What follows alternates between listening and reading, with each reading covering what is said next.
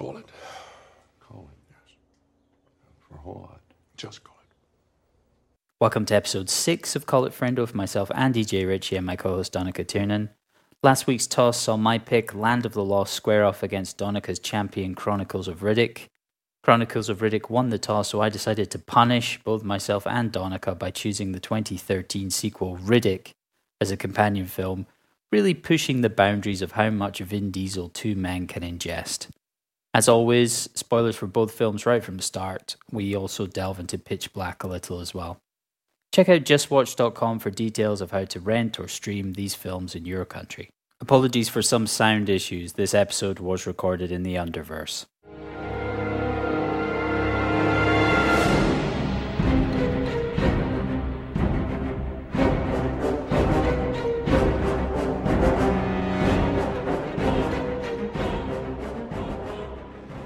Getting to that question, besides the movies we had to watch, what have you been watching this week?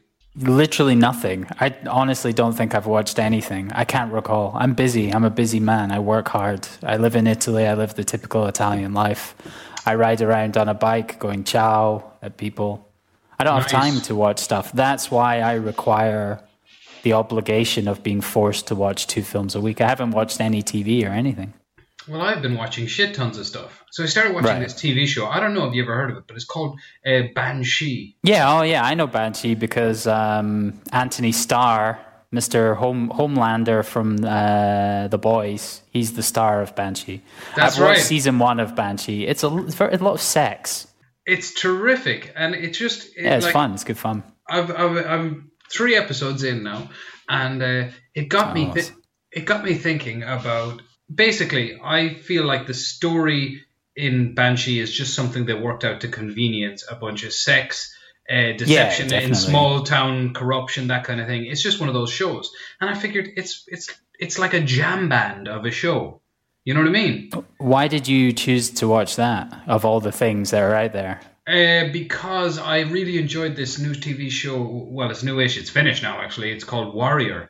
That Cinemax also produced. And then I found out the same guy produced that as produced Banshee. And it's just one of those things that they wanted, let's see, cowboys and martial arts and all these things in the same sort of frame. So they decided to convenience the story around it. The same as Banshee. And ultimately, I believe, the same thing that David Twohy used to do before they gave him the keys to the studio coffers and told him to make something in the shape of Lord of the Rings in space. So this is coming back around to it. People probably like to say that David Twohy burst onto the scenes with Pitch Black because the phrase burst out onto the scene is fun to say. But as a matter of fact, he was jobbing around Hollywood for the longest time and eventually hit his stride with The Fugitive. Now, Andy, have you seen The Fugitive? I rewatched The Fugitive not that long ago, and I felt like it was a bit crap. Oh, really? Yeah, the last time I watched it, I just felt like it wasn't. It doesn't hold up. Well, I mean, that's my contention. It's a film that, Tommy Lee Jones just elevates above it. Basically, he's above the material, but it's a film made of set pieces, essentially. And I feel like that's what David Twohy made his bread and butter doing, and that is eventually how he got on to the Pitch Black script. He was basically jumping from project to project in Hollywood, where what he would do was just kind of give scripts here and there. A bit of chutzpah. Was his idea to change the sex of the main character in G.I. Jane, which would have seemed like the entire reason for that script existing. This guy is a genius. Existing in the first place. But basically, yeah, just kind of inverting concepts, because he's one of those filmmakers, like a what-if filmmaker, I suppose, which is nothing, like Alfred Hitchcock was a what-if filmmaker for much of his time. I mean, reputedly, the original idea for Psycho was, what if the heroine died 30 minutes in? And Christopher McQuarrie is still a what-if filmmaker. Apparently, that's literally how they make the Mission Impossible films. They just think of the sequences and weave a story around it. Oh, is that how you? That's what a what-if filmmaker is to you? I mean, that just seems to me that they think up, what are the most insane stunts that we can do, and then try and weave those into a story. Well, it's not all stunts. It's like what if we can thwart the audience's expectations in a certain way, regardless of if it makes sense in terms of the story. If I can drag Fair them enough. along for the ride, then there you go. And I think that's basically what he was really going for with Pitch Black. I don't think it was a million miles away from the setup of Wages of Fear, even in that we got introduced to this merry band of outsiders and then they put them in a pressurized situation. Okay, to introduce it properly. Pitch Black, 2000. You saw that in the cinema? I did, yeah. And that was around, you think back to all the stuff that was coming out around then. I remember in the cinema, in a short period of time then, seeing Fight Club, Memento, American Beauty, American Pie, obviously at the same level as all of those. Yes. I remember just going to Pitch Black because there was nothing else on and the poster looked a little bit cool. And I was completely blown away by it. I thought it was fantastic. And I watched it recently in the run-up to this episode, which is about its two sequels, Chronicles of Riddick and 2013's Riddick. And then the one after this is just going to be called Dick or Rid. It's actually going to be called Furia. Yeah, spoilers for Riddick 4. Indeed. Anyway, Pitch Black really surprised me. I don't know if you know much about how that film came about, but they chucked this finished script at him that was a similar sort of a setup, except Riddick was a girl and was more of a unjustly imprisoned kind of a convict. And then Tui's idea was to change Riddick into seeming like the antagonist for the first half of the film and also allowing him to see in the dark, thereby giving him an advantage when the creatures came out. So his idea was to have a slow burn and then this person who seems like the antagonist of the piece actually turn out to be the hero in the end. And the person who seems like the hero, your man, Hauser, what's his name? Cole Hauser, yeah. Cole Hauser. He's great. William J. Johns, because you have to have a middle initial. He starts out that film feeling like he's going to be the hero of it. And then it turns out he's a junkie, and then he tries to kill a little boy, and it turns out Riddick is your hero, and he gets off the planet with all the Muslims. He does get off the planet with all the Muslims. I think there's no better way to describe the plot. Yeah. So the film itself, I don't have the numbers in front of me, but I gather it made quite a bit of a profit. It cost $23 million US, and the box office it made $53.2 million. Not bad, not a bad. Not bad for just like a small throwaway project that clearly didn't, there wasn't a great expectation on it. Although 23 million is not a tiny amount of money, but still. No, I mean in the grand Hollywood scheme of things, it might be. It would probably be harder to get that made now, I reckon, unless they went to, like Platinum Dunes or whatever. Well, it would be. It's not part of a franchise. I mean, the fact that that film had a bit of a miracle journey to the screen anyway, because it was the last film produced by a little company called Polygram that was then thereafter bought up by Universal, and they started sifting through all the property, seeing what they could make money out of and what they could abandon. And all the while, Pitch Black was while the hostile takeover happened, Pitch Black was being filmed in Australia, far away from grubby studio accountant fingers. And then when eventually the product came to them, they were just considering whether to release it or just chuck it on DVD. And they saw it and thought it was halfway to decent. The few production notes they got from test screenings was a slight change to the ending. Riddick was going to. We like the bald man. The bald man's good. Let's have more of him. Let's make him the star of the next one. He was going to die in the end. Oh damn. Yeah, but then obviously I would have liked Chronicles of Riddick if it was just 2 hours and 15 minutes of a black screen. That would have been an interesting choice. Indeed, yeah. All of a sudden, on the far side of Pitch Black, Lord of the Rings got released, and everybody wanted. That's a good point. Lord of the Rings and Gladiator, actually, those two kind of informed each other in terms of Hollywood opening up to big epic storylines again. And then they said to David Twohy, a man who would be a what-if director, would thrive in an environment like the TV show Banshee, where they said, hey, we want this this, and this set piece and some tits. Can you make it happen? But instead they said, we want a giant grand narrative. Can you do it? And the answer, as revealed in Chronicles of Riddick, the film I regretfully suggested, the answer transpired to be no. No, he could not. He could not do it. I think what's important for this podcast is that sometimes we watch things like Sorcerer that, and I'm genuinely happy that I got the opportunity to watch and talk about Sorcerer, because I think even now it's probably one of my favorite films. Wow. And then to take things up to an even higher level with Chronicles of Riddick, which is clearly superior in every way to Sorcerer. We've reached the pinnacle of film here. Well, I mean, Sorcerer is all well and good, but it didn't have anybody in a helmet that had two faces at the side of it and then a face at the back as well. That's how you know that they're always watching. They see everything because they've been to the Underverse, you see. Because they're dead. Hence, yeah, and sort of. Well, okay, so Chronicles of Riddick. Let's jump in, shall we? Let's do it. So this was released in 2004, written and directed by David Twohy alone.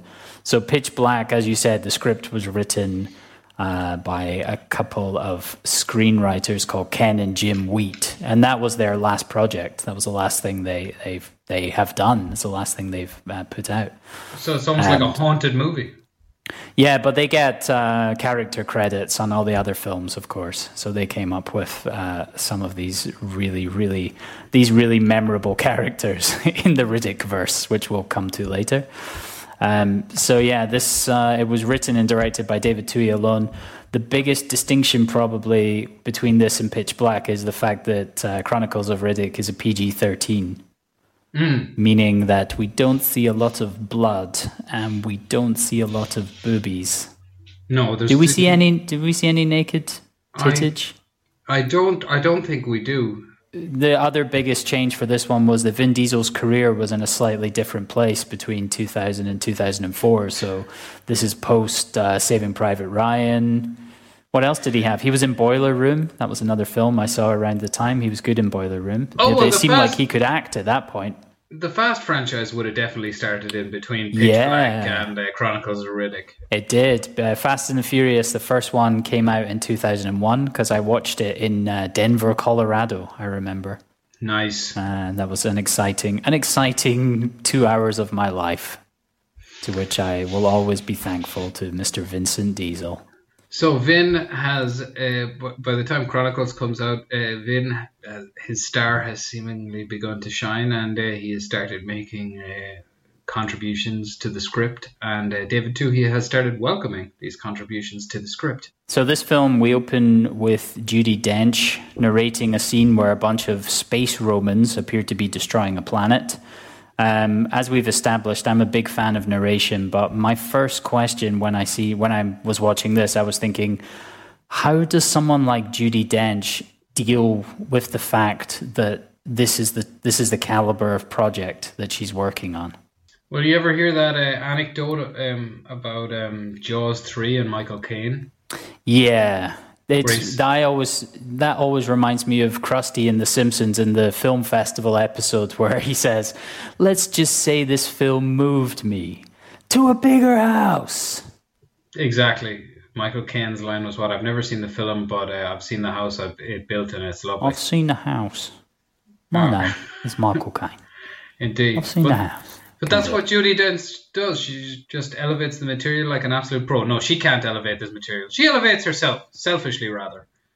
But she think so? Well, she puts everyone else down with her quality.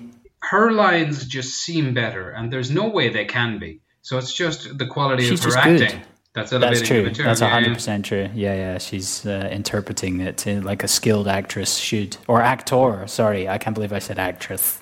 I can't believe I said that. Sorry, I meant actor. So what happens in this little intro? What happens in the intro? She says something about, so space Romans came, and if you want to defeat space Romans, you need a bad guy. I believe that is word for word what she says. She's another kind of evil. That's what she says. And if you want to defeat evil, you need another kind of evil. The type of evil that's not actually evil. Because he's essentially a good guy at this point.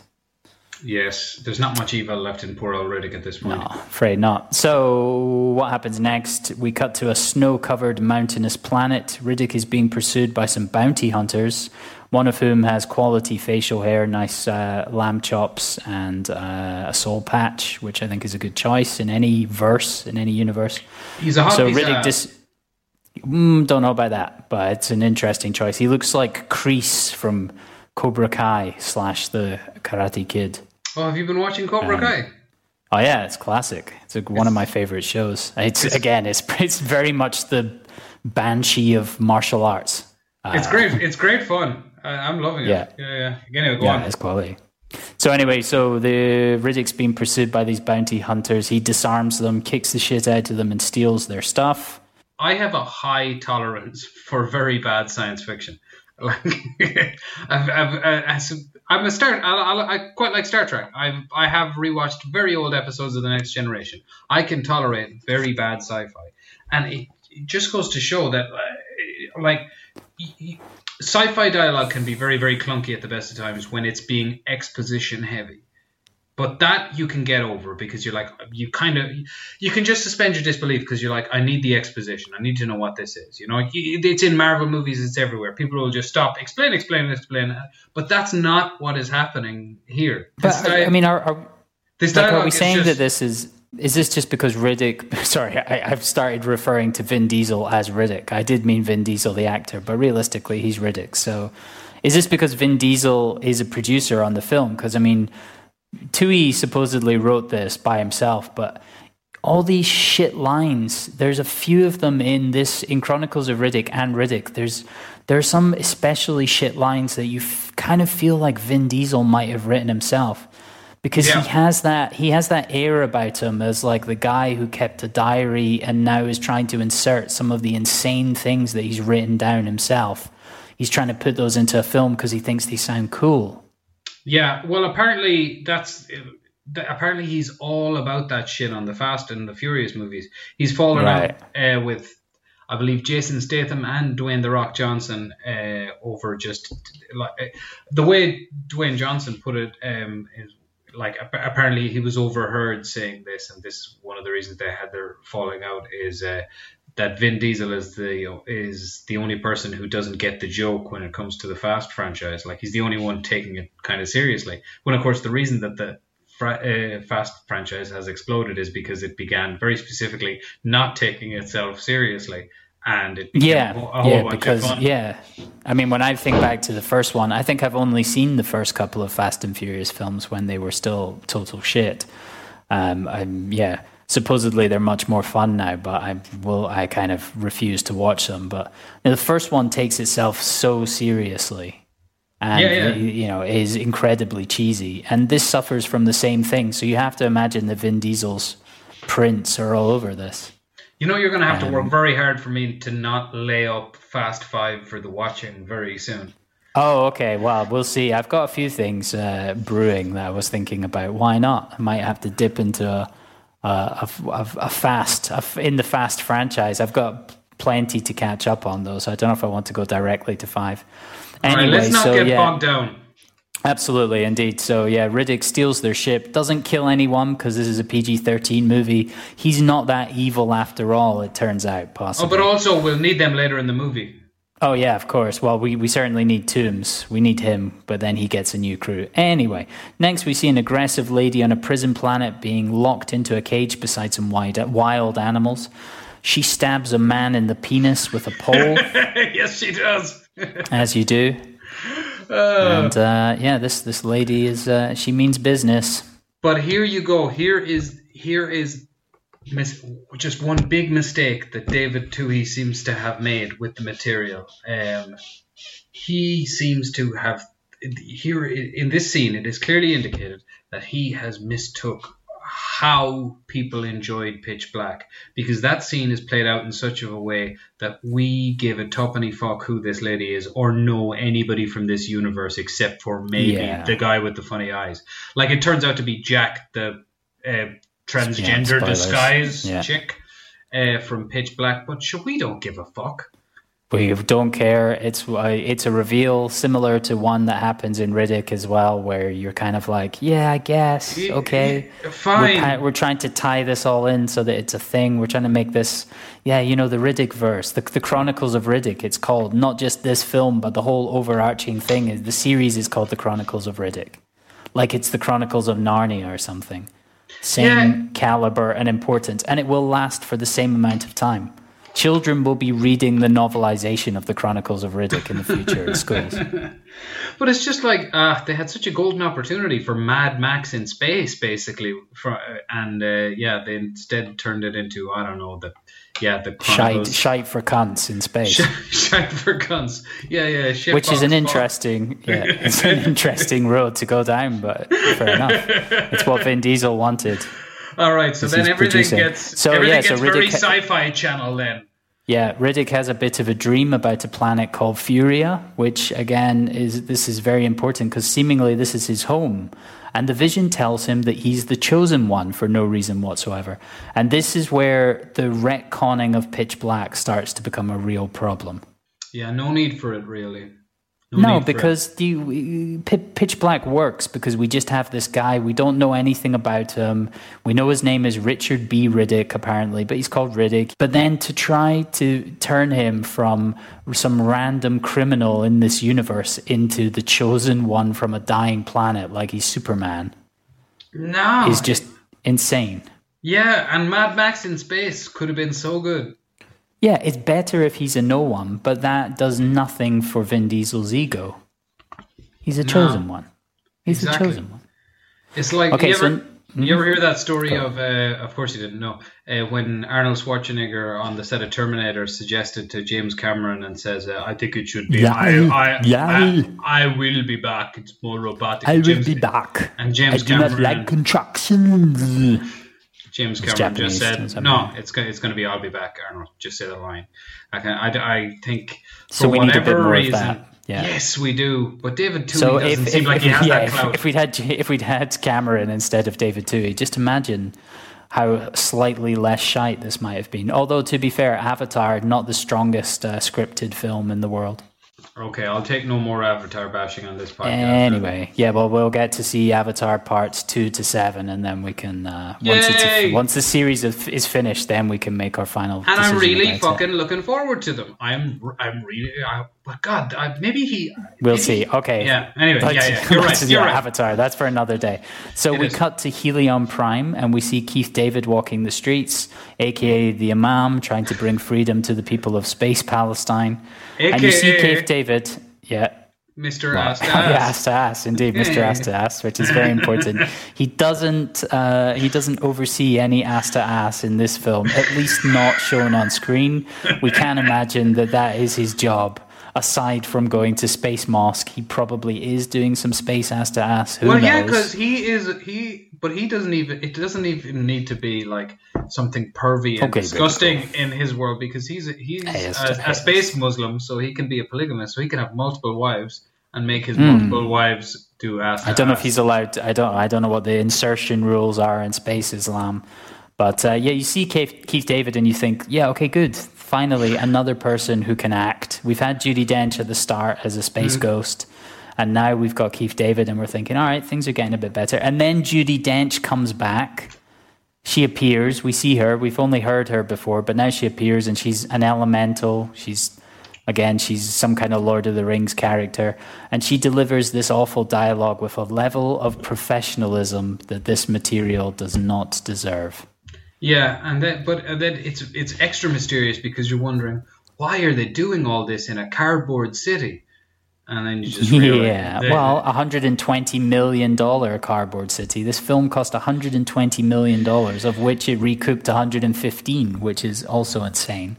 Yeah, and it legitimately just the second we got to Helion Prime, is that what it's called? I just felt I believe so. Oh, Helion Prime, come on! This is one of the most important. This is one of the most important planets in the verse, in the whole wide verse. But I was just watching it, and I just felt like a couple of years ago, I forced myself to watch the Sci-Fi Channel's adaptation of Dune because I like the book Dune. Yeah, and I just felt like, we're on the Sci-Fi Channel for some reason. I mean that None of the money is in that city. It It's does. just awful. I think you mentioned to me before, it has the vibe of Stargate. Oh, it TV does, yeah, show. yeah. It's very SG-1. Everything's very it's SG-1. 100%. So what happens next is the Necromongers, who were the space Romans from the introduction, the Necromongers come and kill people for about 20 minutes of subpar Guardians of the Galaxy action. They kill Keith David, which overall probably a good thing for him. The strobe lighting is straight out of an 80s East Berlin disco. I had to turn away from the screen at places because the strobe lighting was so full on. Well, yeah, I mentioned to you what happened with me because the film fooled me here. Because when the boys start attacking, and then you just see all these all the citizens scrambling around the city, and then the soldiers chasing them in their silly armor, and I thought to myself, oh god, they're doing like a real on the ground version of what this would be like. And then the longer it went along, I was just like, oh no, this is just really terrible. This is just a terrible way of shooting this. Yeah, it's 20 minutes of this, and like the overall vibe of the whole film is like an early 2000s new metal video. This is like a Korn video or something, or like Limp Bizkit. That's the entire, all these weird Dutch angles, the quick cuts and everything just looks cheesy. I think it fits perfectly in 2004 or 2005. With the thick latex armor of whatever production company was in charge of Xena Warrior Princess. Exactly. Yeah, it's just used over. I mean, they got that stuff straight off that set and threw it on, which is it's one method, one way of doing things. Yeah. So then we're introduced to a bit more of the cast, and the cast of the film is ridiculous. We've got Tandy Newton and Carl Urban together, a power-seeking couple trying to overthrow the Lord Marshal, who's played by Colm Feore. And then Colm Feore's second in charge is Linus Roach, who's some kind of commandery guy.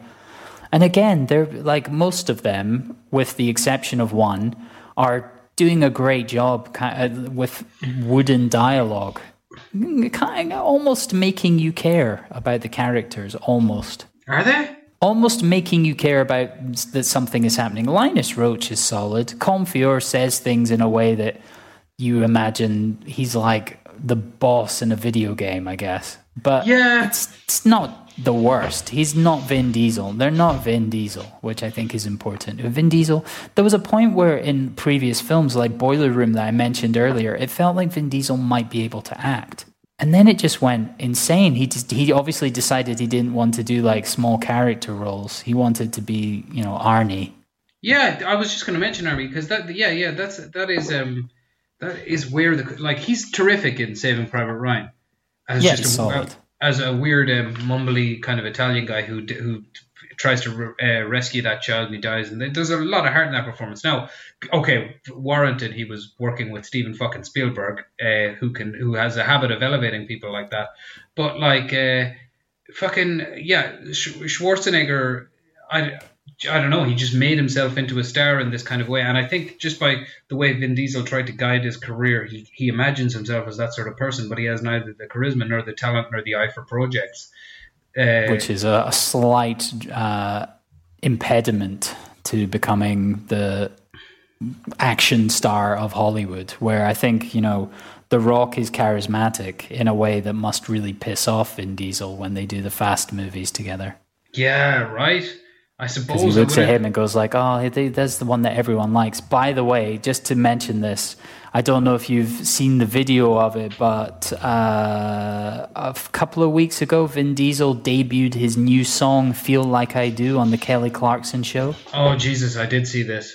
Oh, you'll look in the show notes, people, because this video is one of the most horrifying things you'll ever see. They have audience members like on Zoom in their houses dancing along in front of their webcams to Vin Diesel's song. It's one of the most horrifying things I've ever seen. Yeah, and it's bizarre because it's not like when you hear, I don't know, Billy Bob Thornton has music and it's decent and maybe he likes to make music occasionally, and David Hasselhoff knows how to take the piss out of himself and it's funny, but this is done in such earnest. Yes, this is subpar Pitbull, which is saying something.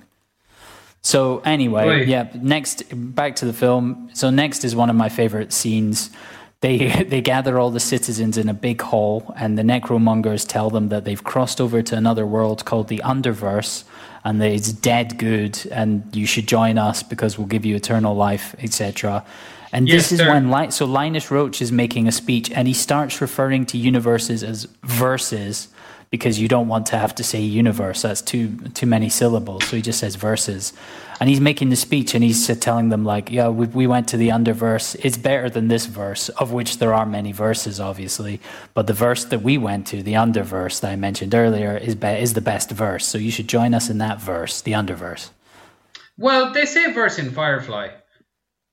That doesn't bother me so much. They can say whatever they want in Firefly because that's well written and Yeah. well acted and is There you funny go. and is interesting and is good. And this is shit. Joss Whedon could do so much with this fucking material. He would recast Nathan Fillion as Riddick, for example. Yes, And that would help, having Oh a good my- actor Jesus, wouldn't it? Imagine Nathan who's Fillion likable and interesting. Yeah. would be great in this role because Nathan Fillion doesn't do anything full tilt serious, and that's like, oh god, yeah, Jesus, if Vin Diesel just eased up on the seriousness, but I don't think he has a comical side. He likes to imagine he does. No. Have you ever heard that no, anecdote of Louis C.K. writing dialogue for him at an MTV Video Music Awards? No. Oh, I gotta tell you, this is just a funny story. So, he had to write a sort of a gag for Vin Diesel and Eve, and Vin Diesel was very Vin Diesel and Eve. Oh my Yeah, god. There's someone who's not been relevant for a while. presenting an award together, and Vin Diesel I prefer preventing an award together. That would be so much better. But anyway, Vin Diesel has decided that he really wants people to see how funny he is. He wants people to see his Oh dear funny God. side. So he shows up to rehearsals and makes sure everything, like he shows up and makes sure he knows his lines and everything like that. And so the bit is Eve would say to Vin Diesel, very MTV joke, Eve would say to Vin Diesel, hey, how deep is it? Is your voice really that deep? Are you faking it? And he goes, oh no, I am faking it. And then, this is my real deep voice. And it's much, much deeper. Anyway, so that was the bit. Vin Diesel's all sort of ready to do it. And then they line up backstage. This is how Louis C.K. tells it. And she's like, what do I got to say here? And this is stupid. I'm not saying this. You know? You stupid. So they go out together. And Eve just goes, hey, everybody. Hey, I love you all, etc. like that. And then Vin Diesel just leans in and goes, this is my real voice. That's so much better. That sounds like something that Louis would have actually written. It sounds like a good bit. You can look it up online. It is fucking Oh, hilarious. nice. Okay, Oh. well, we'll add that. We'll add Show that to the notes. show notes as well. Have For a look sure. at that. I need to watch that. Anyway, yeah. There's no Yeah, so levity then- to Vin Diesel. Yeah, so what happens is they tell everyone at this big meeting in the big hall to bow, and the only Where guy all standing the is people Riddick. on the planet are there. Everyone from this planet is there. Everyone, it's about 50 people, and that's everyone, and they all bow because obviously they want to go to the other verse, the Underverse. But Riddick stays standing. So then the Lord Marshal's like, "Who is this insolent beggar?" And do you know Well, what? he says Tandy something worse than that says? because I just made that up, and that is way better than whatever the guy actually says. And that was a better performance than Colm Feore gave. I'm just saying. So then, so Riddick says, "I'm not with these guys," which is a good response, I feel. Tandy Newton, when he refuses to kneel, says semi Oh, to yeah. herself, "Who is this man?" Yeah, was that the same? Is that the same point? Yeah, I didn't remember that Tandy Newton was actually in the room, but yeah. So Riddick then looks over at the hardest looking commander guy and says, "I want a piece of him." And I think the Lord Marshal says something like, "You can then you shall have it." And then they have a big fight, and Riddick kills the commander, and then he learns the Necromonger rule: you keep what you kill. You keep what you kill. And then they take Riddick back to the ship. They put him in front of their weird seance prediction machine made of semi-dead people, and it says that he's a Furian survivor. He's a Furian survivor. And then they start shouting, "Kill the Riddick! Kill the Riddick!" Yeah, he's the Kill Riddick the... now. which is insane. This is this crazy retcon again, because in the first film, in Pitch Black, his name is Richard B. Riddick. He's just a guy. He's just a guy with a first name and a middle initial. And now he is the Riddick. Well, it makes no sense whatsoever. He's always been the Riddick to me. I guess. It would be, I think the third film, sorry, definitely not the last film. I meant to say the third film, because it will by no means be the last film. Yeah, I mean, that should have been called The Riddick. That would have been better. In fact, I think we should refer to it as The Riddick from now on. All right, fair enough. I'm in favor. Let's do it. So anyway, Riddick escapes and he gets picked up by the bounty hunter from the start, Toombs, the lamb chops guy, Kreese from Cobra Kai, who says, let's divert the plot for a while, buddy, because we're taking you to Crematoria, the fire-covered prison planet. Oh, yeah, the Tui has a line in here, which must have made it through an edit. When they arrive to Crematorium, somebody says, what's the name? Toombs says, if I own this place and hell, I'd rent it out. Which I've heard that's paraphrased. I think it's a quote from a novel of someone talking about Texas. Well, it was someone speaking. So Crematoria, very much the Texas of this verse. Before we focus in on the Crematoria, I would just want to rewind a tiny bit, and I would just want to ask... to the rape or no? Okay, ask your question actually, before the rape. Well, yeah, let's get to the rape after. Rape or question, which? I want to know, right, so... Question or rape? Tandy Newton might someday become as good an actor as Judi Dench, but what is Tandy Newton doing in this movie with her performance? It's a very odd thing. It's like somebody doing an impression of an actor. She's very talented, so I assume at this point she was just... So I assume it was just one of those things where she's like, well, Judi Dench can do the heavy lifting. I'll just be standing around with Carl Urban and they probably won't notice me. And doing She'll like super grotty tongue smooching.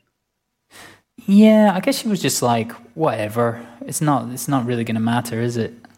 Or else this is how she was directed, and this is what the real director Vin Diesel wanted from this character. The true director of the film, the Riddick himself. The Riddick, kill the Riddick. So going back to the rapes, Texas, yes. Yes. Yeah, so before they get to Texas, there's space rape, sleep rape. So they're in some kind of hypersleep, apparently, as you see in films. The films that this is ripped off, the universes that this ripped off, like Aliens. And so the one lady of the bounty hunter crew, on Toombs' crew, she Me Too's Riddick when he's sleeping. Yeah, she straddles him. And she's like smooching him and stuff. She's like, maybe I can sort of do a bit of riding on this guy. Yeah. She's going to rape him, but Riddick's awake. But Riddick's awake and is not averse to being taken advantage of. But it does put into place the very clear thing that carries over to the third film as well, which is that Riddick is irresistible. And when I say Riddick, of course, I mean Vin Diesel is irresistible to all females and probably males as well, to everyone. He's a fucking hot piece of ass. Apparently. Yes. So they land on Crematoria, they head into the prison. The main guy, the main prison warden, is less than pleased with Toombs for bringing such a dangerous, sexy man into the prison. He's too dangerous, he's too sexy, yes. Goddamn sexy. Just imagine what's going to happen. Everyone's going to try and Me Too him. So then Toombs agrees to wait around for 24 hours to get paid, which is just enough time for Richard B. Riddick, a.k.a. the Riddick, to work his magic. And that magic, yeah. First of all, he has to run into his old mate, who we remember as being the lady who stabbed the guy in the dick from the start of the film. Yeah, yes, the old penis stabber. Who it turns out... Jack himself. Jack him/herself. And we know it's her because she reminds him and us of something she said in the first movie, which was very memorable. Which was 5 years in universe is 5 years prior, and in our world, also it was 5 years as well. It was actually 4 or 5 years as well. And she says, "How do I get?" She said, "How do I get eyes like that?" Yeah, and then he says the exact same thing that he told her as well, which is some poorly written shit line. I think. Let's paraphrase that one. That's a good Some badly written thing about eyes. It's a kiss-off. I'm a tough cunt. Yeah. This is what I said 5 years ago in this conversation that we had, remember? Yep, so, yeah, Riddick encounters this Jack. Well, this crazy lady. Turns out it's Jack off of Pitch Black. Remember that one, the good film, the R-rated one. So then, yeah, Jack is a badass now, killed a bunch of people for the sole reason that she wants shiny eyes. She wants shiny Riddick eyes to see in the dark, just like he does. Her hero, Riddick, that guy. The Riddick. Just like the Riddick, the chosen one off of Furia, remember?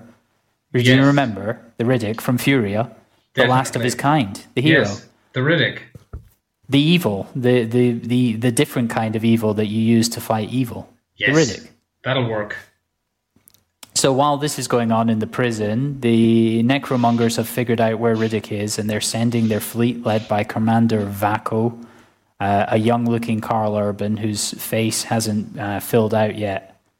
He is a hot piece of ass in my mind. At this time, Carl Urban was at the top of his sexiness game, as far as I'm concerned. At this point, he's a sexy man, yeah.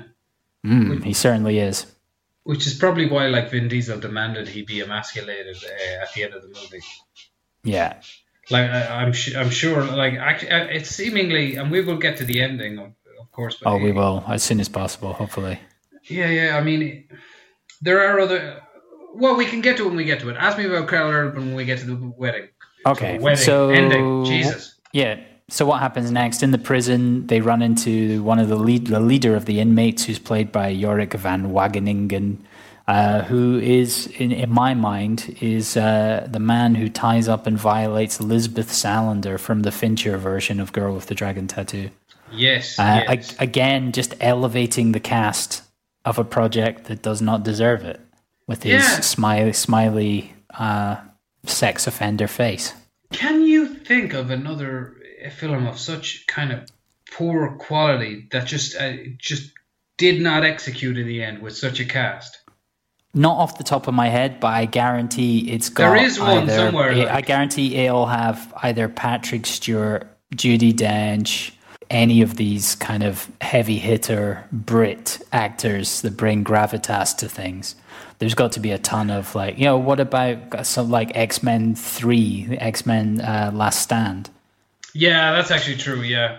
All right. So another favorite scene of mine occurs in the prison, where a group of guys are intimidating and aggressive towards our friend Jack, the one that we like, off of Pitch Black, and they're possibly going to do something naughty to her. They touch her buttocks.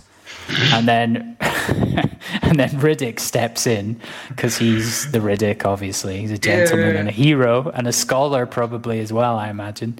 And so what he does, he comes in and he threatens one of the guys and promises that he will kill him with his teacup. And then Riddick makes good on his promise and kills this man with a teacup. Yes, indeed. It is quite funny, actually. It is quite funny, that bit. Yeah.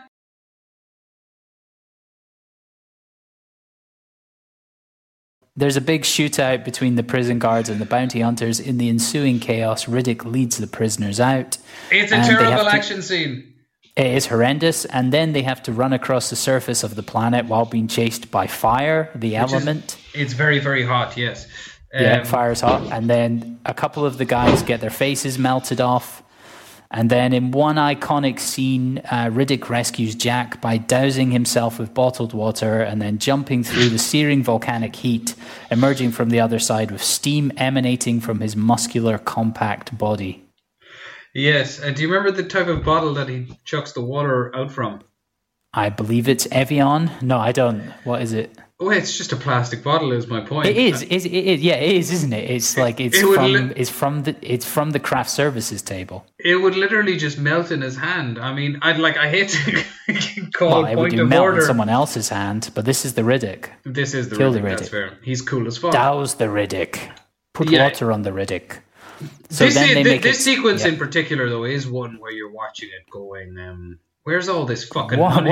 What am I doing with my life? Yes, it's another one where the Stargate SG-1 production values do make you question if this is actually a film that cost $120 million US. Yeah, like the rocks that they're climbing all over, like I'm pretty sure you could punch a hole through any one of them very, very easily. And the reason for that is because they represent Dwayne "The Rock" Johnson. And so Vin Diesel wanted them to be flimsy and him to be able to punch his fist right through them because that's what he would like to do to Mr. Johnson's face. It's a fact. I mean, I'm sure they didn't cross paths until years later, but... Well, who knows? So then they make it to the hangar where a ship is located, and what happens next? They only go and run into the necromongers again. Oh, yeah. Jesus Christ. One of them hasn't always been a necromonger, as we discovered. Yeah. It turns out that big Linus Roach, whose character name is Flurgensblock. He's the Purifier, isn't he? That's what they call him. The Flurgensblock. Yeah, he's called the Purifier, actually. But so he turns out old Linus Roach is actually a Furian himself. Or he was before he got turned into a necromonger after going to Underverse. And he shows that he's a Furian because he has some glowing particles under his breast. Yeah, he's got a tattoo. And Riddick, it's a kind of a handprint thing, isn't it? Yeah, he's got the red hand of Ulster tattooed Come on. his chest. Come on, he says, me and you, Vinny, we know what's up. We're gonna reclaim Furia. We're gonna lose our Irish audience base with kind of talk like that now. But it wasn't me, it's Linus Roach. I have nothing to do with this. I didn't write this film. It was Vin Diesel who wrote this film under the pen name David Toohey. The Furians are not representative of Ulster. The flags. They had different flags. Furians say no. Yeah. Ulster says no. Yeah. So then Linus Roach bursts into flames, committing suicide for no real reason because he was sad. Turned out he didn't like being one of the necromongers, so he offs himself, as you do, which is a good choice. But Vinny, big Vin Diesel, the Riddick, the aforementioned Riddick, he unleashes his inner power at some point and kills a big bunch of guys in something that looks very much like out of a Marvel movie, but bad. Worse than a Marvel film, depending on how you view Marvel films. I happen to like them. I quite like them too, but the reason I'm looking confused right now is this film is so dull, I literally can't remember what the fuck you're talking about. There's a scene where he unleashes he gets really angry because he's from Furia, remember, and that's got the word fury in it. So they decided to make it that when he gets really angry, he says, don't get me angry, you wouldn't like me when I'm angry. And he unleashes a burst of power that could be from some kind of Captain Marvel or someone. And it kills all a big bunch of guys, except for it doesn't kill Karl Urban because he's better. He's nice and good. He's bad, but he's a good actor. I do remember this now, but I would just also like to... This is just a great demonstration of how dumb this all is. That is literally the idea of the planet Furia. It's like there's no space language or anything like that. It's Fury. It's an angry planet. It's an angry planet, and everybody People in the are galaxy... angry there. Everyone speaks the same language, despite the fact that they're different species and stuff. Or are they all humans? I'm from Furia. There's no aliens in this. No. I mean, there's monstery things in the next one and in the previous one. We've got some kind of space monster stuff, space dogs and space scorpions and things like that. But yeah, we don't see any weird... It's all humans. And they appear to be from Earth because obviously we've got space Muslims. In the next film, we've got space Spanish people. There's one of the teams of people are all space Spaniards from space Spain. No, they're not. They're all Spanish. Every single one of them is Spanish. They've all got Spanish names. Oh, right. Okay, the names. In one of the groups. Okay, but so that's why. I mean, obviously the first one. Yeah, we'll get to that later. Anyway, let's get to this big dummy of an ending. Yeah, so Riddick goes back to Necromonger HQ and he confronts the Lord Marshal. Says, "Oi, you mate, let's fight." So Riddick starts beating him up. And then Karl Urban, Commander Vaco, decides to plan a little sneaky coup and Vaco tries to get in there and kill the Lord Marshal, but Riddick does it himself. Riddick delivers the killer blow, and then he gets to keep what he kills. So that makes him the new leader of the Necromongers. And he's sitting on the throne. I think after he's sitting on the throne at the very end, and he says to himself, like, "You keep what you kill." And that's how the film ends. Smash cut. The end? Question mark.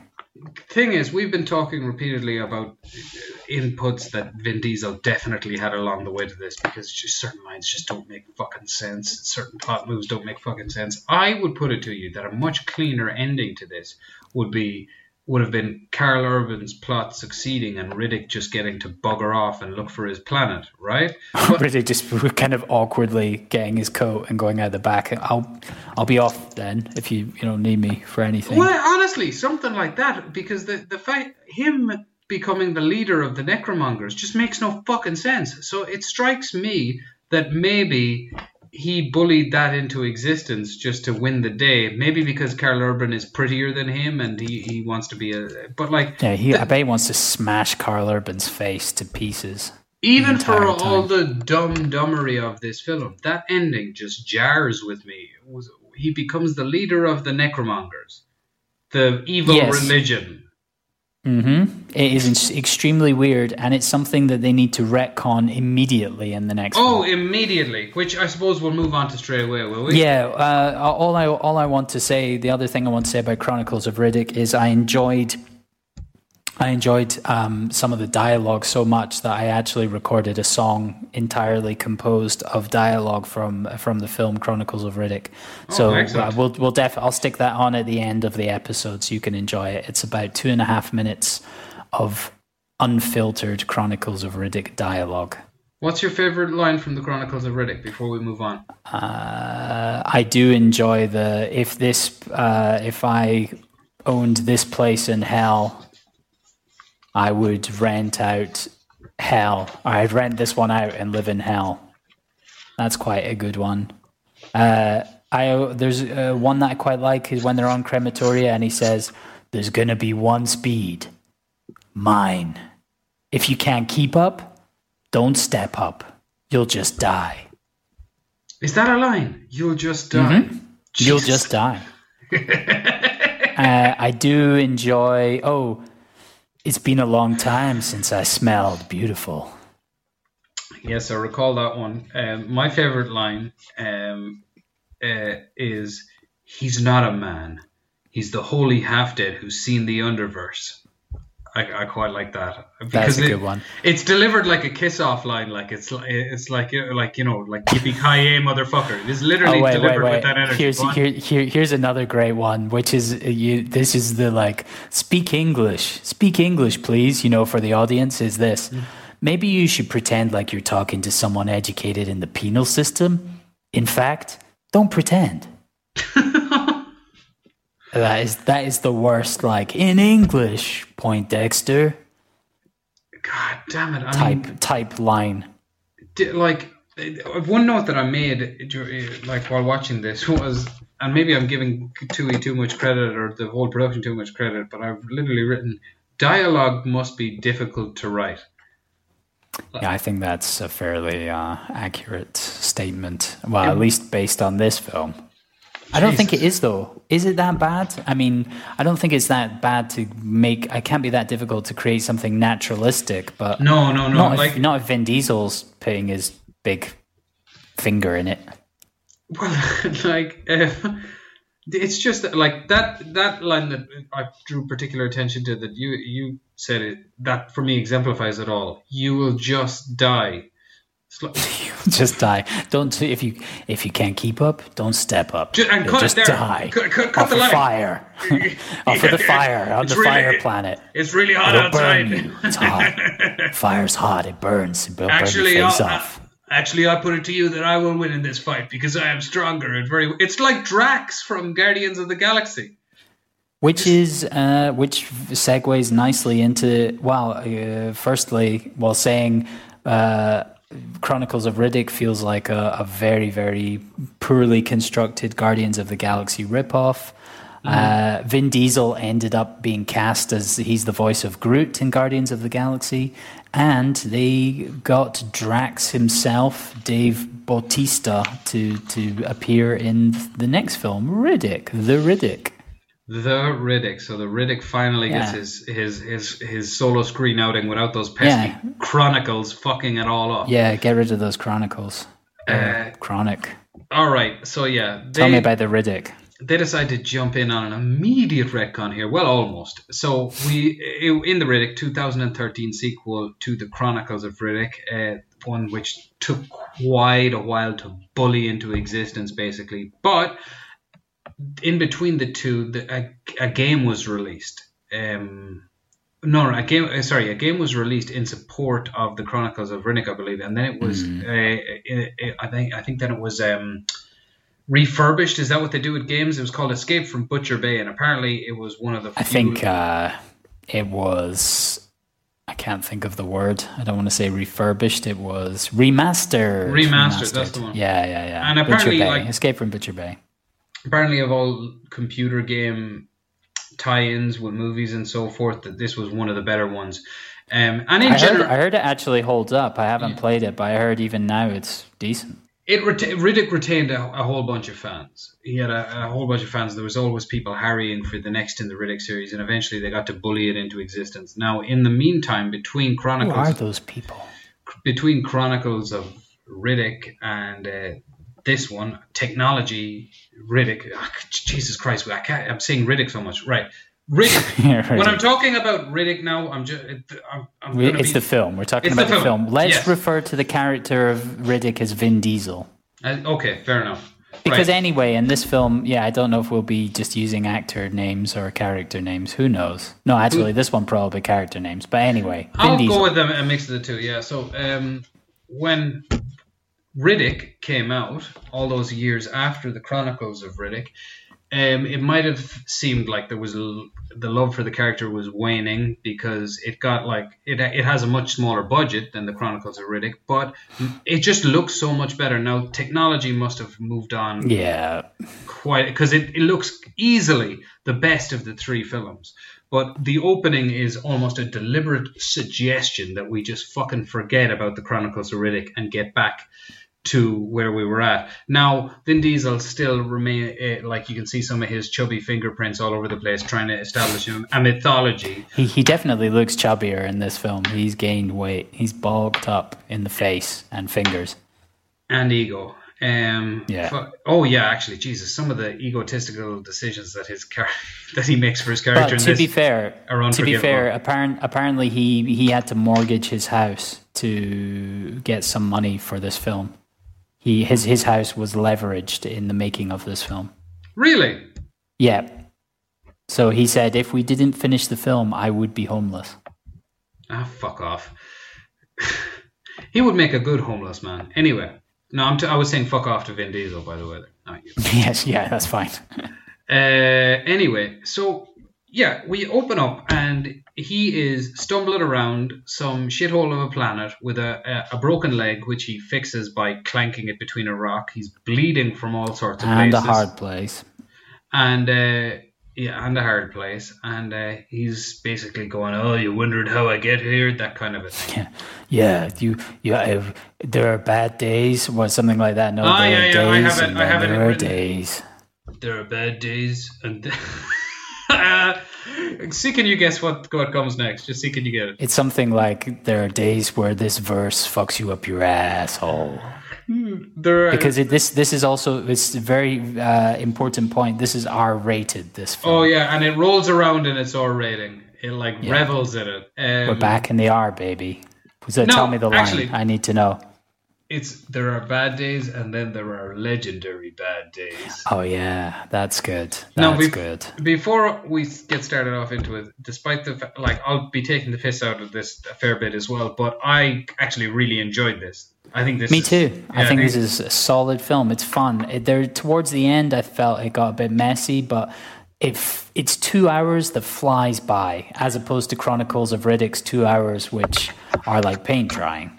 I could the parts of this that I would slash out. I think I could slash out with confidence and make it better. Yeah. Genuinely, Yeah, agreed, myself. agreed. Myself, same. like Same. Me but too. but fuck it, let the dog have his day. So it then we Yeah, see him like if wandering around. a man has mortgaged his house, he can do what he wants. So we see him wandering around this planet, and then Vin feels we're owed a flashback. I feel like Vin Diesel is the only person who feels like we're owed this flashback, because then we jump on. We're back on the ship. He's still Lord Marshal of the Necromonger fleet, and he's in a bed full of space floozies. Also, immediately, first time in the Riddick franchise, we have the arrival of tits. So there's some tits. There's some tits on the Necromonger ship. Riddick, as the Lord Marshal, is hanging around with all the space floozies. Space tits. Yeah, there's space tits, space floozies, space hotties, and Riddick at the same time is having an existential crisis because he wants to find his home world of Furia.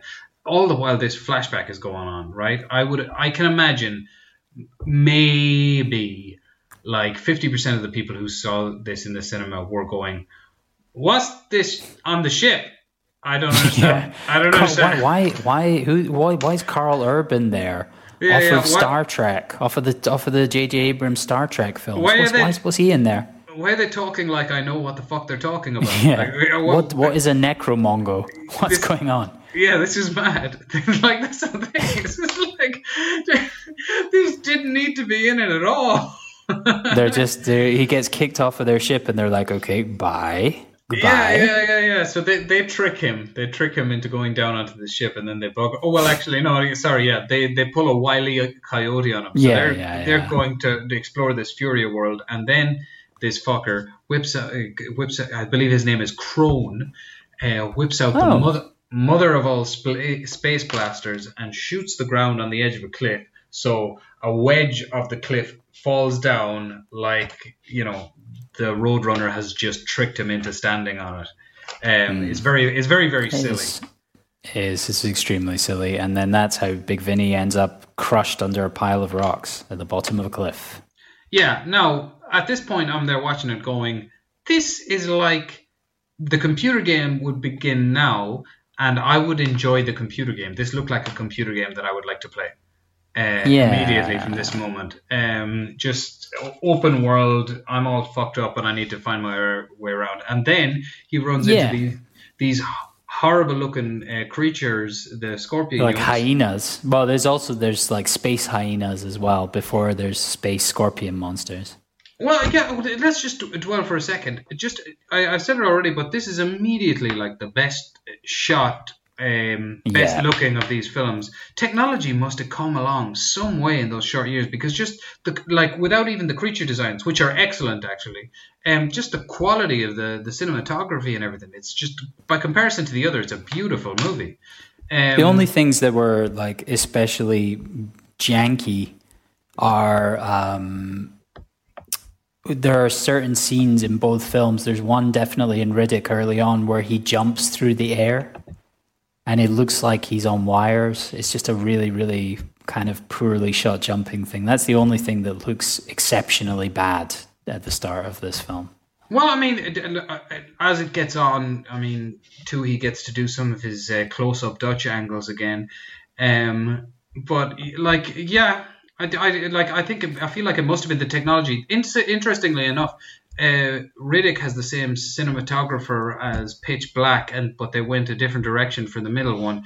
A guy called David Egby did both the first and the third, and yeah, whatever the case, it appears like this fella must have had talent but not money on Pitch Black, and just maybe he just switched over to red cameras, because whatever the case, this looks high definition. It looks real glossy. It seems like they could be using almost the same technology for the backgrounds as they use for the Mandalorian recently. Like, everything looks really good. Now, this guy David Egby is the cinematographer on Mad Max, on the original Mad Max. Oh wow, okay. And also on Scooby-Doo and Eurotrip. So he's done it all. Scotty doesn't know. Big Matty Damons. Anyway, so we're down there. He's wandering around. He's run into the space dogs and then the space scorpions. And the space the space scorpions are a really cool kind of creature design, and also it's just a more or less rip off of the Xenomorphs by H.R. Geiger without the vaginal element. But really, really cool creature designs, and you just feel, fuck yeah, we're in for a treat. Yeah, they have their kind of pincery whatever. I don't even know. It's not like a tail, is it? Their head. I need to rewatch. I'm never going to rewatch it. Let's be honest. But it's almost like the tail thing is like a distraction, and then the xenomorph. and then the actual the xenomorph thing comes out and like eats space dogs or whoever gets close enough. Yeah, but the interesting thing is that like. Basically, once he's encountered these creatures, and then he sees greener pastures in the distance, and he decides, okay, that's where I'm going to get. I got to be careful. Well, no, actually, doesn't he? He figures out how to kill them, and he kills a bunch of them. He kills, well, the first thing that he does, this first 30 minutes has very, very little dialogue. And he starts taking some poison out of the little scorpion things. That's and then right. Over a period of time, he poisons himself to build up his immunity to the poison. He can then he gets the big scorpion to bite him, and then he's like, haha, I don't feel anything. I'm Vin Diesel, and then he kills it. Yeah, and then he gets to move on to this kind of grassy savanna that's in the distance. And so and all of a sudden, without you noticing it, except for the odd clunky scene with Karl Urban and the space tits, it's been completely successfully retconned into the original thing that you liked about the franchise. And you're forgetting that Chronicles of Riddick ever existed. And I can't help but think that the internet must have produced an edit where that scene isn't even fucking included, because it just doesn't need to, even though I just remember they go back there at the end and it's fucking stupid. Because they have to tie it all together, and also that's going to lead into the fourth film as well, which we'll come to. Because Vin Diesel was in a production office in Universal going, listen, people will lose their minds if they don't know what happened to the necromonters. They want to know what happened to Vaco. We need to know, what is Karl Urban doing now? Where is he? I know the Riddick fans. I know them. Anyway, so he gets to this savannah. Now, you at this point, I believe, notice something that I certainly fucking didn't, because you don't. Yeah, so he looks out. So it's the way that because Pitch Black is you said David Twohy added the element about Vin Diesel's eyes, about being able to see in the dark, right? That thing. Yes. Yeah. So I mean, that in the second film, it's not really dealt with. It's just a kind of a nuisance, the fact that he has those eyes. It's rarely. It's not like a superpower particularly. It's just something to be overcome. Yeah. It has very little relevance whatsoever. And then in this film, so he sees that it's raining on the other side of this shitty planet he's been dumped on. But what he notices, because of his superpower, super special eyes, he notices that where it's raining, there are more of these big scorpion worm things that are kind of rotting in the soil while the rain is falling. So he realizes, like, I need to get off of this planet. Because there are bad days, and then there are legendary bad days on this planet. I just remembered as well that before he leaves to get to the savannah, like the last of those space mud demon things that he kills, that's what they're actually called in the Wikipedia page. I remember they call them mud demons. He slides under the big massive one and cuts open its belly. Oh, yeah, they're called mud demons. That is scary. And the king mud demon eats its own guts, which is a fucking that is horrific. It is, but for me that is taking me back to that banshee element of the whole thing, where it's just like it's very sexy, very arousing. I agree. Well, it's just like, how can we fucking just get something fucking nasty and cool in there, and like there's no reason. So then the mud demon eats its own stomach lining. Yeah, it eats its own guts. It's fucking gross, but it's awesome. I love it. Like that. I like that. That's the kind of shit that I'm here for. That's what I want from a Riddick movie, and I want all of the stuff that they deliver in the following. In the rest of the film, I want it all, because it works out really well. I really like it. So then he gets along to this beacon, to call for help. Now he knows he's a wanted man. He knows it. So he knows that He's wanted in every verse. He's probably wanted in the Underverse even. Exactly. He's a dangerous. Because he's the last Furion. So he puts out a distress signal saying, "Hey guys, come rescue me. I'm in loads of trouble." And then the first of the boys that arrives the first guys are bad guys. We know they're bad boys because they're Spanish, because they have Spanish names.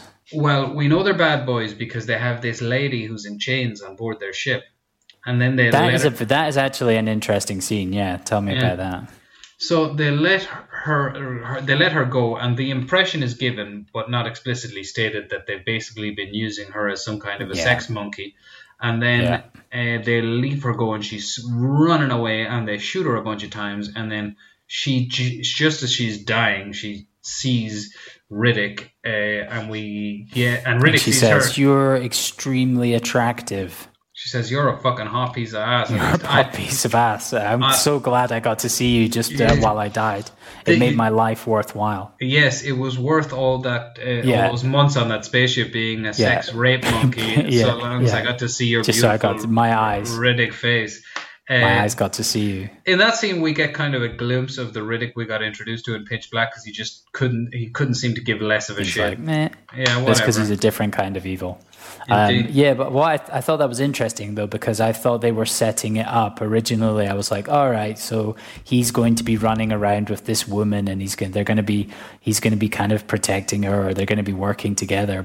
So I thought that was reasonably bold when they killed her. But I guess, as you say, they were trying to paint the picture of like, this Santana and his crew are bad guys. They're a bad bunch of lads. And Santana, played by Jordi Moya, the Catalan Jordi Moya, he is basically this movie's Thandie Newton, in that he's just but like, it's fun. He's fun. He's a lot of fun. He's for me, he's the best thing in the movie. Like, just because I'm just laughing every time he's on the screen. He's, he knows exactly what movie he's in, and he gets all the best lines as well. We'll get to that, but he does get all the best lines. Yeah. A few minutes later, then we get the arrival of the second ship. B team. Yeah, both of these guys are here to hunt Riddick. They both want Riddick. They both seem to be kind of bounty hunters now, because he's so sexually attractive. The second guys who arrive, it's the suggestion of their captain, that they all kind of work together and eventually split the bounty, something like that. Because this guy's honourable, so it seems. Yes, it would seem that. Plus, he's got Starbuck from Battlestar Galactica on his team, so we're on. And board. I've just realised that her name is Dahl, Dahl. I thought they were calling her Doll. I thought it was Doll. Could easily be the way they treat this character. Exactly. That's why I just felt like that's what they were calling her, because she was the lady one. Jesus, the way breasts. Oh God, it's awful the way they treat this character. Honestly, not like it takes a lot to make me squeamish about this kind of treatment of female characters, but it's just atrocious. Anyway. It's just fucking it's just really, really nasty and grim. Anyway, so the more honourable team arrive, and Santana's like, "No, man, fuck yourself."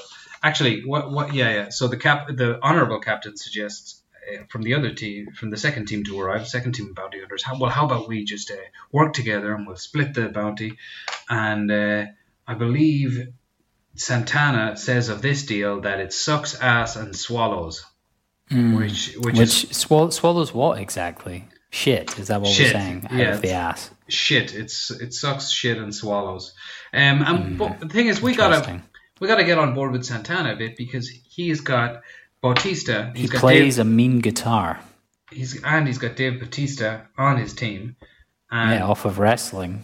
But it's like so many wrestlers have tried to make the crossover into cinema, and like, I can't think of anybody. Well, hold on. There are some people. The Rock. The Rock. Who is it who's in They Live? Is it Jesse Ventura? No, it's Roddy Piper. Roddy Piper. Yes, sorry. Who's sadly passed away now. That's right. Yeah, like every other wrestler. And he is in they live with ass to ass. Keith David, Mr. Ass to Ass. That's true. Full circle. There we go. All Full right. penetrated circle. So Bautista is just being a total badass, except he's not that great Which of a is shot. the only thing he can do, yeah. He takes a shot at Riddick's lovely dog, and he can't hit it, and Santana makes fun of him, which can't be good for Bautista's self-esteem. Let's be fair, he's a bounty hunter. Probably all he's got is his shot, and Santana publicly mocks him for missing the dog. Bautista, like all hard cunts in movies, probably doesn't want to kill a dog. You know, he's an honourable... because he's a bit more honourable, even though he's on the bad team. Yeah, exactly. He seems like a better guy. So they all start scouring around the place for Riddick, and Riddick is seemingly just taking the piss out of them a little bit. And eventually Santana comes around to the way of thinking. So what they do is they opt to put all these fuel cells inside a locker. Now again, I missed out on the other thing with the rain and the radar and the creatures emerging. I was just having the crack, so maybe I'm getting the plot wrong because it is sketchy. No, that's exactly right.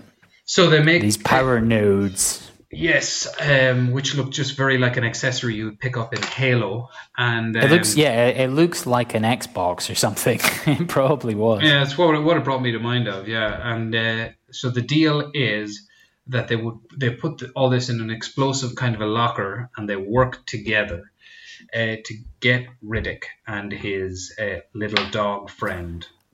I think this, which is described on Wikipedia as his hyena beast. Nice. I think this is where the film picks up around this time when they introduce the mercenary crews, and the structure of the film seems to be like, okay, the first 30 minutes is going to be basically just Riddick. It's just Vin Diesel on screen the entire time, follow him around, because when the bounty hunter teams appear, this is when Riddick becomes the character that they're chasing and talking about, and we don't see him at all. Yeah. And that's when the Riddick character is most effective, and that's when he was most effective in Pitch Black. Yeah. Was when people were just talking about him, going like, oh my God, he's there. He's like, when he's something to be feared and he's powerful. You make a really interesting point there, yeah. Yeah, he's the Jack Sparrow of this universe. He's the one that he's good as a side character when people are talking about him. He shouldn't be leading the action.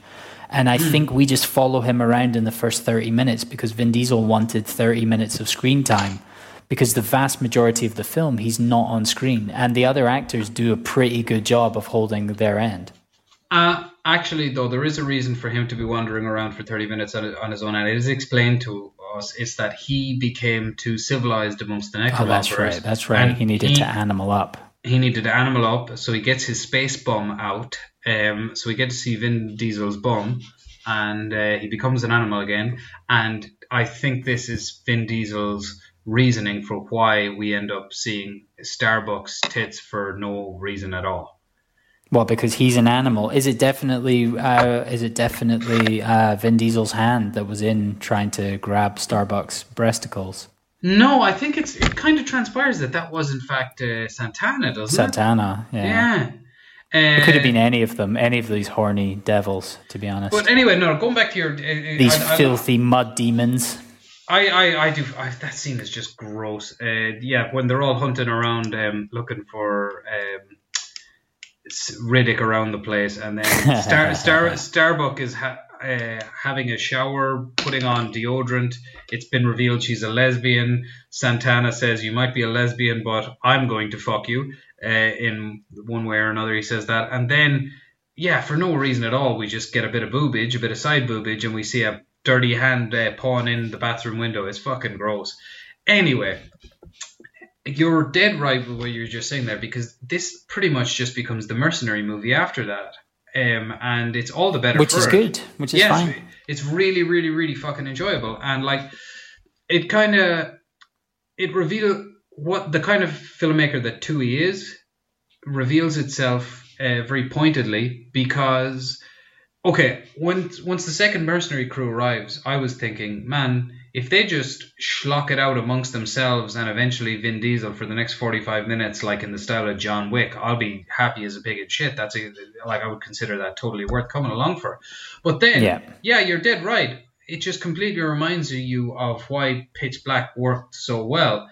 It's just these just an array of different characters bumping off each other, and Santana just Riddick is just in the background. An excellent loudmouth, the captain of the honorable captain of the other crew. He's clearly, the way he's played, we know he's got a backstory. We know he's attached to Riddick for some reason.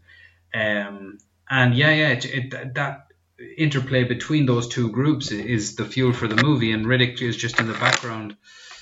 It just really, really works.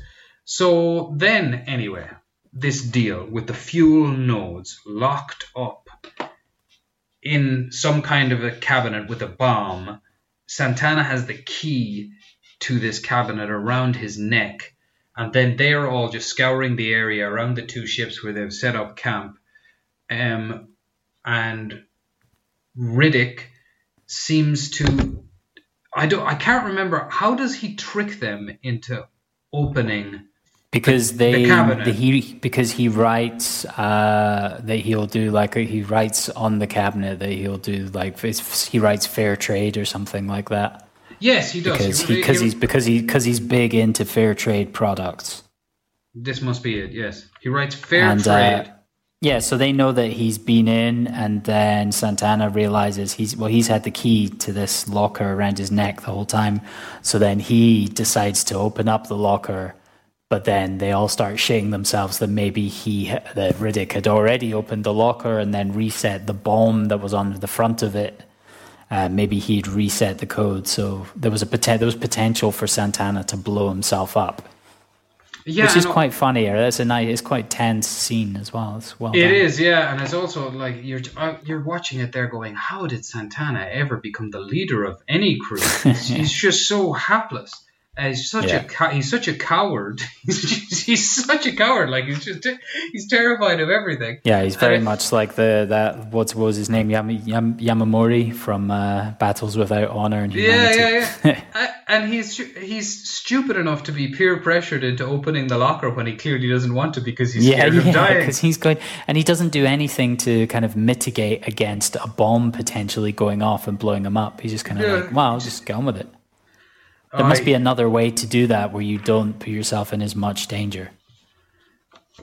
I have a note here, and I'm relying on you to remember at what point Santana utters the following magic line. Santana says, "A unicorn's ass." Do you recall where that came from? No, but it does. It's like, where'd you get that from? A unicorn's? Where'd you pull that from? A unicorn's ass? That's what it is. Yeah, where'd you pull that idea from? A unicorn's ass, which is a way of saying it. That feels like that must have been written by Vin Diesel. That's a Diesel line. That's got Diesel all over it. Indeed, but so this is the thing, is that like Tui is leading us in certain directions, particularly with the character of Santana. You know that Santana's nasty death is coming. You know that Santana is it's going to get crushed in a very fun way, and we're particularly led by, if you notice, the whole way through the movie, I even made a note of it way early before it became relevant, is Santana has the shiniest machete in the world.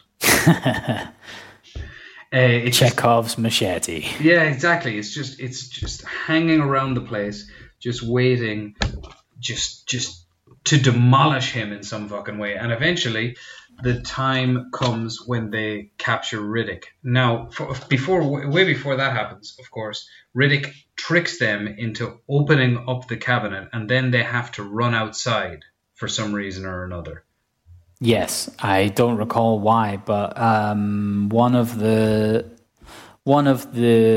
good team of mercenaries, the more honorable bounty hunters, has got a great actor playing the character of Moss, Bokeem Woodbine, who he gets tricked by Riddick, or Riddick appears in front of him and kind of freaks him out, which is not surprising when you see that sexy man appear in front of you. Yeah, of course he's You're going to be spellbound. He looks spellbound. So, yeah, at some point, Riddick has broken in and he gets into the little locker. So Riddick manages to steal the fuel nodes. He tricks them into getting them somehow. He gets them out of the wee locker.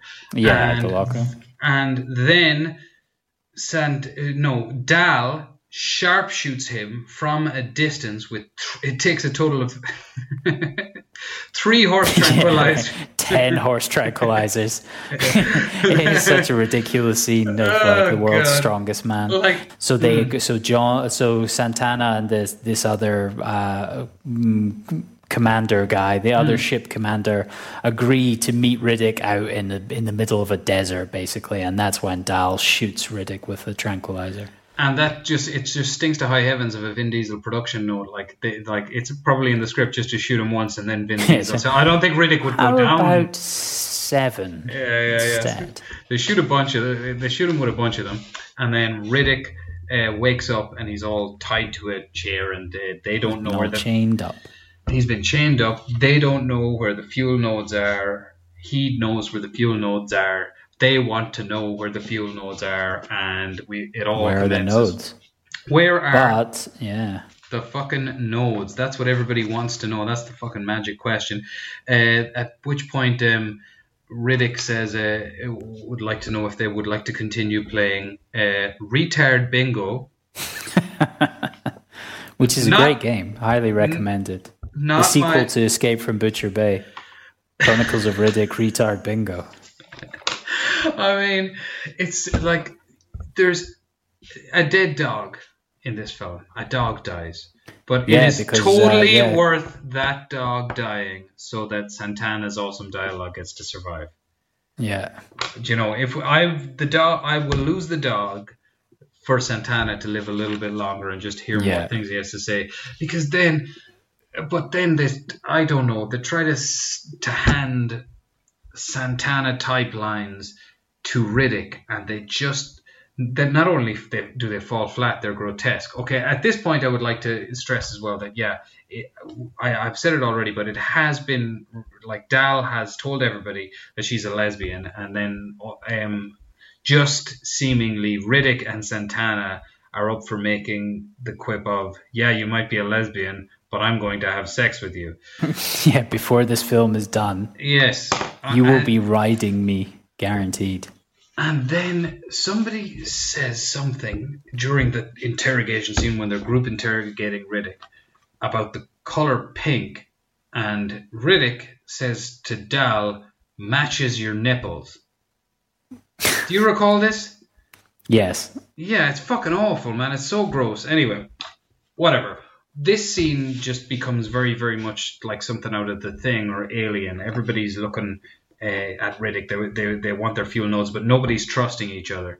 In the interrogation scene, that's when we have the revelation of who the other commander is, and it's extremely important.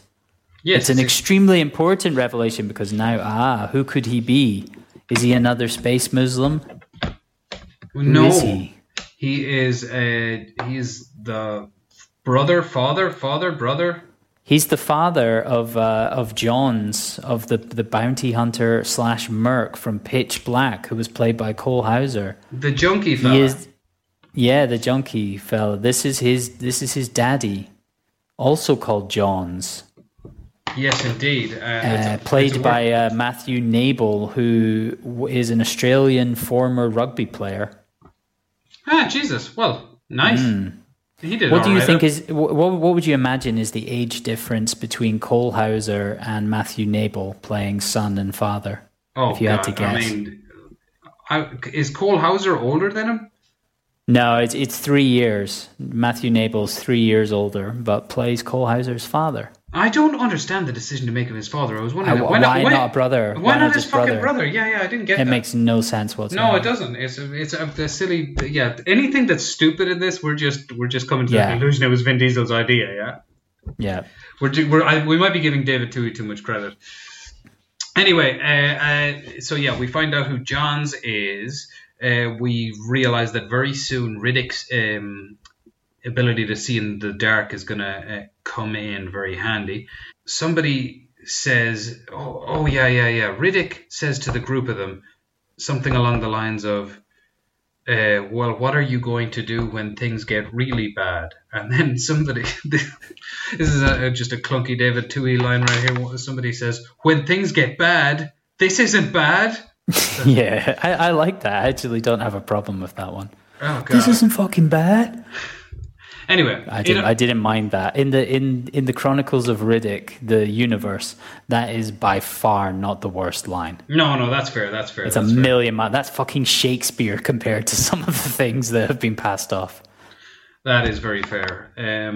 But anyway, all of this ridiculous, no matter what your opinion of it, it all becomes completely worth it when we get to Santana's death. Yes. Absolutely. So Santana dies in a spectacular manner with his big shiny machete having been pulled out. Riddick somehow tied up, kind of disables him of his machete, catches it with his foot, and then flicks it so it just chops Santana's head off right at the mouth. And then the top of his head slides off, and it's revealed just the fucking bottom half of his head with his tongue and his jaw and shit. And it's totally gory and very awesome. I was very much but on board with the whole point of it is that it's a callback to earlier in the film, because Santana threatens to put Riddick's head in a box. Yeah. And then so Riddick later on, when he meets Santana, is like, "Hey, you box boy, the guy was threatening me." And then Riddick's like, "I'm going to put your head in a box," and then he does it. He fucking totally in chains. does it. He kicks the box. He kicks the machete and then kicks the box to in front of Santana, and So Santana's that's what he head does. falls into the box. He promises. And it's one of those. Yeah, it's very much just like the teacup. I'm going to kill you with my teacup. From He Chronicles of promises Riddick. people obscure deaths, and he fucking delivers. He fucking delivers. This guy is Arnie. He's on form. He knows what he's doing. All right, so yeah, basically at this point, I think we can tie this up. I reckon we can tie this plot up very in quickly. broad strokes. Okay, so I got Go. this. So they at this point, everybody needs the fucking fuel nodes. So Riddick's like, all right, I'll take you to the fucking fuel nodes. So here we which go. he hid in the middle of the fucking desert for no point, for no reason whatsoever. So they ride off to get them, and then the motorbikes break down, and no. Yeah, exactly. And then this is the point where if they had just gotten David Leitch in to direct this sequence of action when him and Johns have to get back to the ship, I mean, they could have had a really cool action scene with them versus the weird scorpion things. But as it stands, Johns and Riddick fighting the scorpions all the way back to the ship is just very lifeless and dull and slow. I mean, for two hard-ass commando and psychopathic prisoner motherfuckers on a desert planet fighting mud demons, that's a really kind of a dull sort of a slow motion action. It's really just weird, actually. It's awful. I think when we were talking earlier about what you would excise from the film, like this would definitely be one of the sections. Yeah. This is when it slowed down for me, where I was like, "What are they doing?" Yeah, and it could have been good. I'm a fan of like action at a distance like that. But I mean, you've got to give it a bit of pace, and you got to give it a bit of oomph. That's just boring as fuck. It just doesn't make any sense why they included it. Anyway, so as it transpires, Riddick has got the animal back. We know this. He's got the animal back, and then at the end of it, he's just leaving the planet. He's got his own ship. The good guy commandos have their own ship. Once again, religion has survived because the Bible basher mercenary is one of the few people who survived. One of the Spanish ones is into the Bible, and he lives because God protected him, and God was Vin Diesel. And then for some fucking reason, the film ends back on a necromonger ship with Riddick taking his revenge. How he got onto the necromonger ship, I'll never know. But he managed it, and he manages to wreak his revenge, and that's the end of... Yeah, and the whole point of the end of this, the end of the final scene, is to show that Carl Urban, Vaco, has gone through the wormhole thing into the Underverse. Oh, that's right. And Vin Diesel's looking on, going like, oh no, now I need to go into the Underverse. Which I hope they don't do with the... Because I need to kill Carl Urban for some reason? Why does he need to kill Carl Urban? Revenge? For what? Oh, God, I'm just picturing... For Furia? The production. Like Carl Urban wasn't in charge. It was Colm Feore, and he's dead. Fucking... Proper dead. When they're proposing the next Riddick movie, I mean, David Toohey will just have some other Mad Max in space story, and it'll just be Vin Diesel refusing to get on board, and it'll just be going, but Am I the only one who realizes the fans are going to want to know what happened with the Necromongers, guys? You guys, we need to tie up the loose ends of the Necromongers. Anyway. Every year that passes, it's going to be more difficult to get Karl Urban back. Like Karl Urban has blown up since then. I mean, he was like Thor Ragnarok. He was good in. He's like the lead in The Boys. He is a giant nerd, though. TV series. Karl Urban is famously a giant nerd. He loves shit like and he's this. also, he seems like a good actor, and like he's like takes things quite seriously. Wouldn't you love if they fucking ditched another sequel to Riddick and gave him his sequel to Dredd? That would be great. Oh yeah, that's one of those things. That's the difference between Karl Urban and Vin Diesel. Between a good action star and Vin Diesel is in Dredd, Karl Urban kept his helmet on the entire film, even to the point where now where you mention Dredd, I don't even think about the fact that it's Karl Urban. No, you just think about he's Dredd. So good in the role. It's Dredd. He doesn't take his helmet off because he's 100% committed to the role. Whereas Vin Diesel would have had his fucking arse out in that if he could have. It's just insane. Be like, yo, I need to go take a shower because there are bad days, and in sometimes in Mega City 1 there are bad days and there are legendary bad days. You're Jesus right. Fucking Christ. There's no, the stage of this movie where he does get his bum out. There's no need for him to have his bum out. It's such an unnecessary thing. Anyway. Oh, by the way, so let me just say, according to Wikipedia, the Riddick 4 is called Riddick 4 Furia. Yeah. But not Riddick 4, like Riddick 4 colon Furia. It's Riddick 4 Furia. Like he's going to be running for president of this non-existent planet. I mean, the thing is, I'll watch it. Sure, 100%. They were also trying to come up with, they were pitching a TV series called Merc City as well, apparently, which was going to look into the mercs and bounty hunters. I will never watch any of these movies again, though. No, sir. No. I would consider, I'm not that averse to Riddick, this film, but just pieces of it, like the middle of the film, I don't mind. From when the bounty hunters turn up to when Riddick gets back together with them. Everything in the middle of there, I don't mind. Like the kind of middle hour of the film is fine. I think we could do worse than to put together a kind of a bad dialogue mega mix from the bad dialogue, good dialogue mega mix from the two movies. Yeah, well, at least you can enjoy my song from the end. I've enjoyed it already. Episode. I'm looking forward to it. Yes, I believe it's about time for a coin toss, though, isn't it? It is. I have a coin right here, but shall we introduce the films that we've chosen? Indeed. Okay, so I'll explain first if you want. So I chose Don't Look Now, the 1973 Nicholas Roeg thriller. I've seen bits of it, but I don't really remember sitting down to watch the whole thing. It's quite famous for its supposedly unsimulated sex scene, and also for the ending, which I already know. But I don't remember this film at all. It's set in Venice. I live in Italy, and I've been planning a trip to Venice because it's not that far away from me. So I thought it would be a nice thing to watch. All right. Well, what I'm going to put up against Don't Look Now is William Friedkin's 1980 erotic thriller based around the gay leather scene in New York. A film so controversial for the scenes that it got cut from it that James Franco directed a movie just about those scenes called Interior Leather Bar. I didn't know that. I'm a very big William Friedkin fan, and I've never gotten around to seeing this film, so I'm very much looking forward to it if I win. If not, I will, of course, never watch it. That's the plan. So my film is Cruising. Okay, so your options, I'll toss. Your options are 2 or Big Bird. Big Bird. It is 2, I'm sorry. It is a 2, just to confirm. It was 2. So I'm afraid you have lost. We will not be watching the gay epic Cruising. I've seen Cruising before, and I did not enjoy it. I didn't enjoy it. Really? So I did not like it. I thought it was poor. I just didn't think it was particularly. I didn't think it was. I certainly don't think it's anywhere near Friedkin's good films.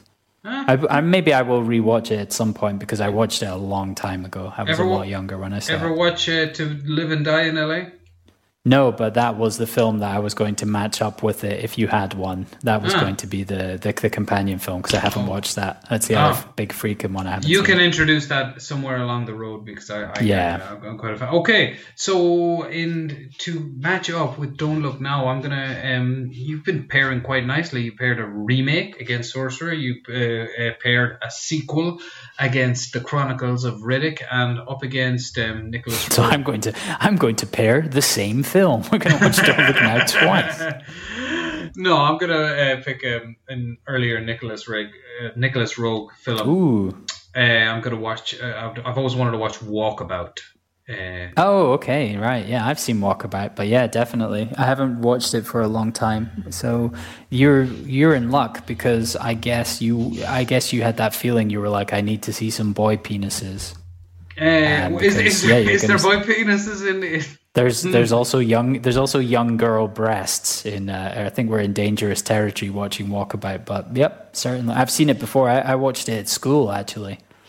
Because Walkabout was one of the books I remember doing probably in like early high school.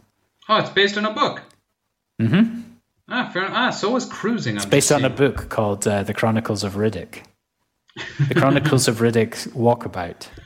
All right. Well, I suppose that brings us to an end until next week. I'm really looking forward to this week's two films because both of them seem a suitable distance of not retarded from the Riddick films.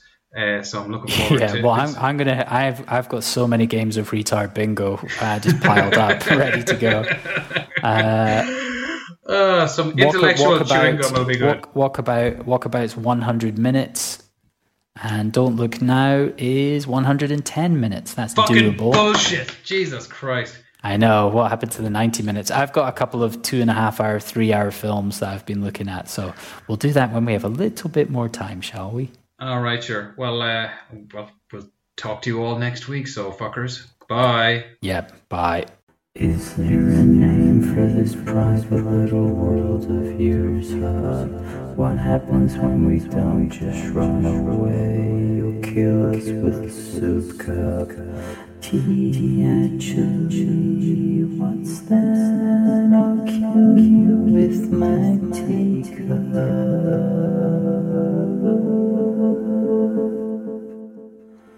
If I owned this place in hell, I'd rent this place out and live in hell.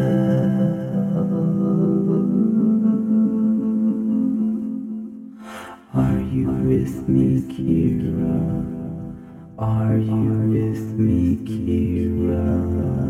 I think it's a half-gram heavy on the back end. I was always with you, I was. Riddick, I don't know, Tim seems kinda tight. Not from where I'm sitting, this is the biggest payday ever. So put on a fresh pair of panties and let's get this right. Have you heard anything I've said? You said it's all circling the drain, the whole universe, right? That's right, had to end sometime. Have you met any others like yourself? Sisters, they don't know what to do with just one of me, spoken like a true Freudian. Are you with me, Kira? Are you with me, Kira? Are you with me, Kira? I was always with you.